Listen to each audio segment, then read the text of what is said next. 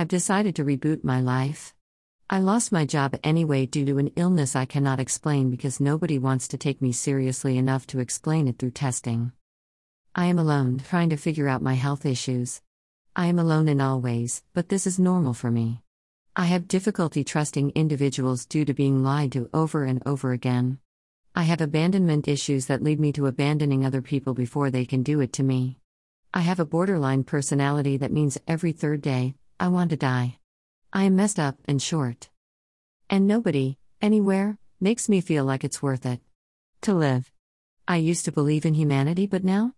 I think you're all monsters trying to take advantage of me. I know that can't be true because, logically, absolutes are false. So it is impossible for 100% of humanity to want to take advantage of me. How can one know the good ones from the bad ones? That's what it boils down to. Personally, I use a shaman power I've decided to name Soul Sight. There is an energy expression inside the human body within the skull somewhere. I'd say it's about the middle, honestly, but I haven't exactly measured it. That would be a strange combo. Can I measure the distance from your forehead to your soul? I am not a religious person. I do not believe in souls because of Jesus, the Holy Bible, or because anyone said so.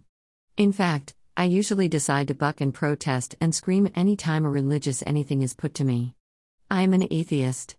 An atheist that believes in souls. Some souls are bright and shiny and some are dark and dismal.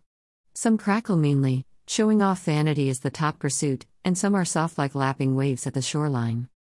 The soul's brightness is comprised of a variety of factors and can easily show off someone's attitude if one is perceptive enough to continuously seek the truth of the soul. Some souls only wish to be seen and do a good job.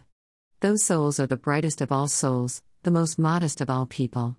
Some souls are tinged with despair or a darkness I cannot help but notice, making them less attractive.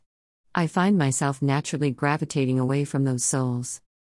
I have seen a man with a soul so pristine that I want to get to know him. I have no idea how, it was a chance meeting to begin with. A misconnection on the spiritual level. I want to know what kind of self-talk he has. I want to know what kind of food he eats. I want to know what he drinks. I want to know everything about him, if only for the purpose of grooming my own soul just as brightly once again. Let's face it, we all fall and stumble from time to time. I have no right to speak to him. I have no right to think of him. I have nothing but a nagging inside of me that says I should pursue this in one manner or another. But how does one pursue something so transient?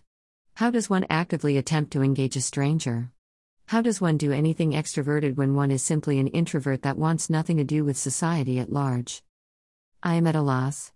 I can be myself or I can be someone else, but at the end of the day it matters not. Not either way. Because, at the end of the day, there is no reason to strike up a conversation with that man, should I ever bump into him. I know I never shall, but I continue to hope beyond hope that one day I could have those answers. And, maybe, if I am cosmically lucky, maybe there could be more than a spiritual interview. However, this requires putting myself out there, which has bitten me in the ass every time. I do not wish to do this anymore, especially not in the ways my brain is instructing me to behave. Thus, I am at a stalemate. I will never meet that man. It's impossible. I can merely repeat the action I performed when I crossed paths with him ad nauseam and hope they cross again.